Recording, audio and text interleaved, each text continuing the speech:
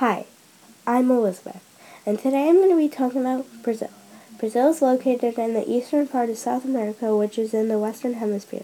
The climate there is mainly tropical, which means very hot and humid. Brazil is also a big country. It is so big that it is the fifth largest country and fifth most populated country in the world. The population is 212,220,900. There is a big tourist attraction because Brazil also has the Amazon rainforest and Amazon River Basin.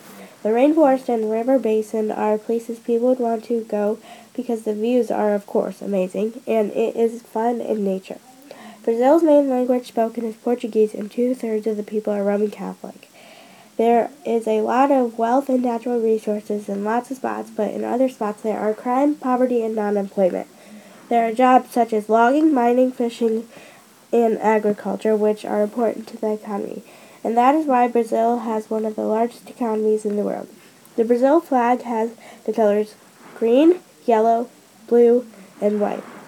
The green on the flag represents Brazil's green, lush forests. The yellow on the flag, which is a diamond shape, represents wealth and gold. The blue goes along with the white because the white are stars in the blue night, and that would all represent where the different stars are in the night sky.